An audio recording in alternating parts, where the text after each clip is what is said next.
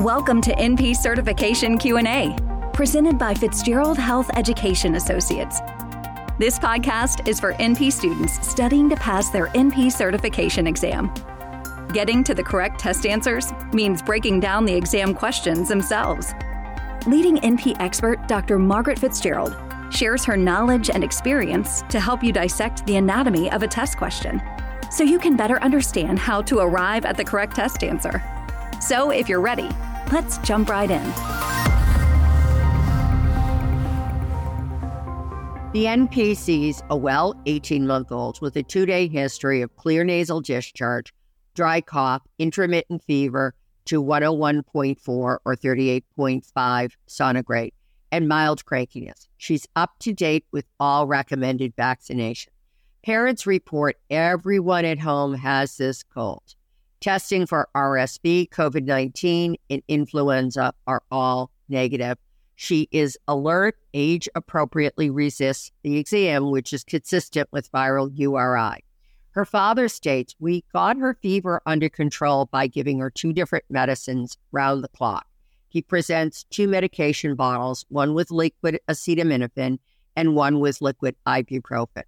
The NP considers that alternating between ibuprofen and acetaminophen for a child with fever will A, result in additive effect in fever reduction, B, is encouraged in order to prevent febrile seizures, C, is only recommended in higher fever, such as when the fever is 102 degrees Fahrenheit or 38.8 degrees centigrade or greater, D, is not recommended due to higher potential for adverse effects.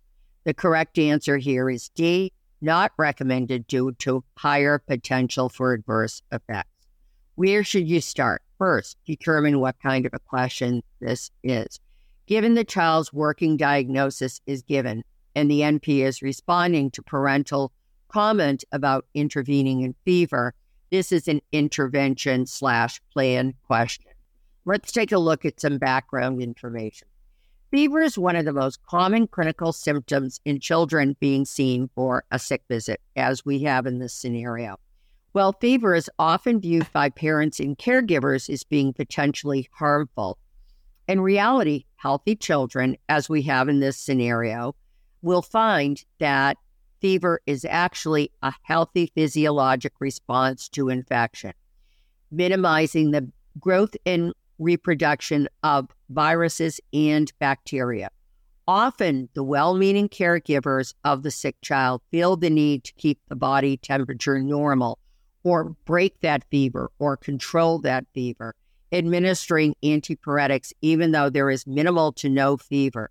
Indeed, one study demonstrated that about 85% of parents will awaken a sleeping child to give medication to prevent or control fever.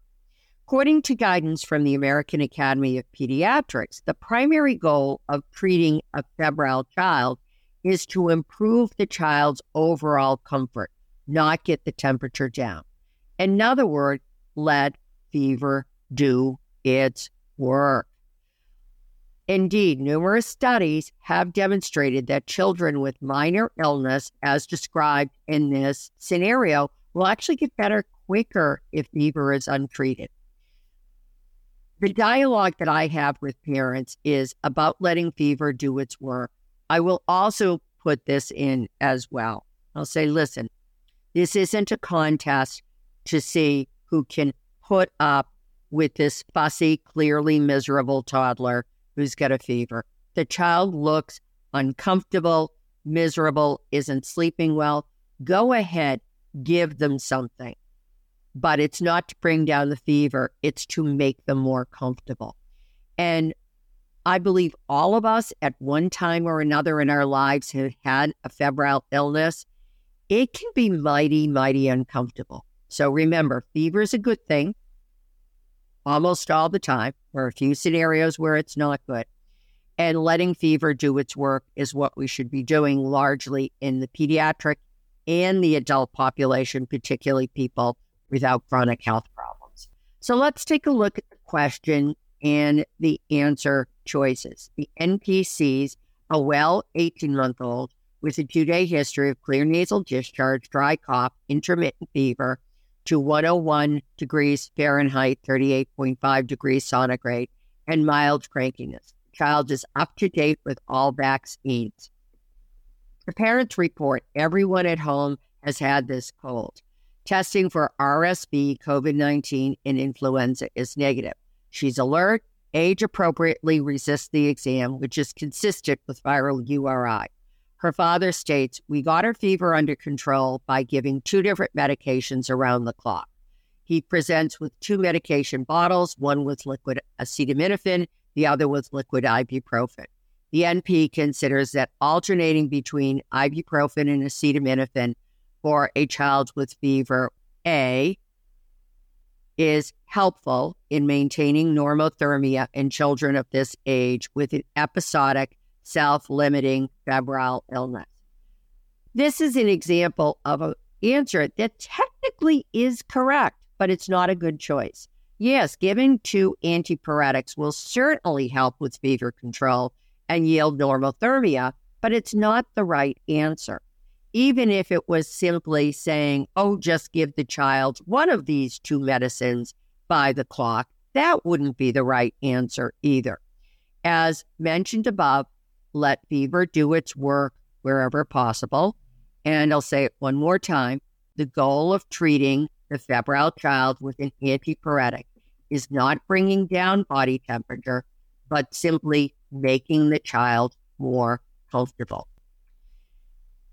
B is encouraged to prevent febrile seizures. This is not correct. Well, one of the most powerful fears in parents and caregivers of the child is that a fever-producing illness will trigger a febrile seizure.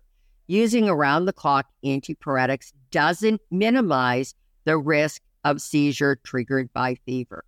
Keep in mind, febrile seizure usually is noted in illnesses where the body temperature rises quite quickly, such as roseola, rather than how high the fever goes. This, to me, it's like an answer that sounds good, plausible, but it's not based in best evidence. C is only recommended when fever is higher, like greater than 102 degrees Fahrenheit, greater than 38.8 degrees centigrade. Again, this is incorrect. There's little correlation between the degree of fever and the severity of illness, and this child is described as being mildly ill. In addition, and this is a key point, she's up to date with all vaccines. And at this age, what that would include, but not be limited to, immunization against the 2 most common forms of meningitis seen in early childhood. That's meningitis caused by Haemophilus influenzae type B. She's up to date with the vaccines, so she's had her Hib vaccine. Or the pneumococcal organism can also cause meningitis in younger children. She's had her Prevnar vaccine since we're told that she's up to date with vaccines. COVID-19 and influenza, which were both vaccines that would be recommended in a child this age. Those are all potentially serious febrile illnesses. And when I tell you I've been in practice long enough to remember when we didn't have vaccines for children of any of the 4 diseases I just mentioned, we used to see children with very, very high fevers because we didn't have the benefit of these vaccines. In immunized children, we hardly see super high fevers anymore. D is not recommended due to higher potential of adverse effects. This is the correct answer. Alternating between acetaminophen and ibuprofen, so the child gets an antipyretic every 2 to 4 hours, is not recommended as there's lack of evidence supporting this practice, and it can increase the risk of dosing errors and adverse effects in the younger child. Key takeaway, often practices that are widely advised, such as keeping fever under control, are not based in best evidence. On the NP boards, you will be tested on best practices. Thank you for listening to NP Certification Q&A, presented by Fitzgerald Health Education Associates. Please rate, review, and subscribe to this podcast. And for more NP resources, visit FHEA.com.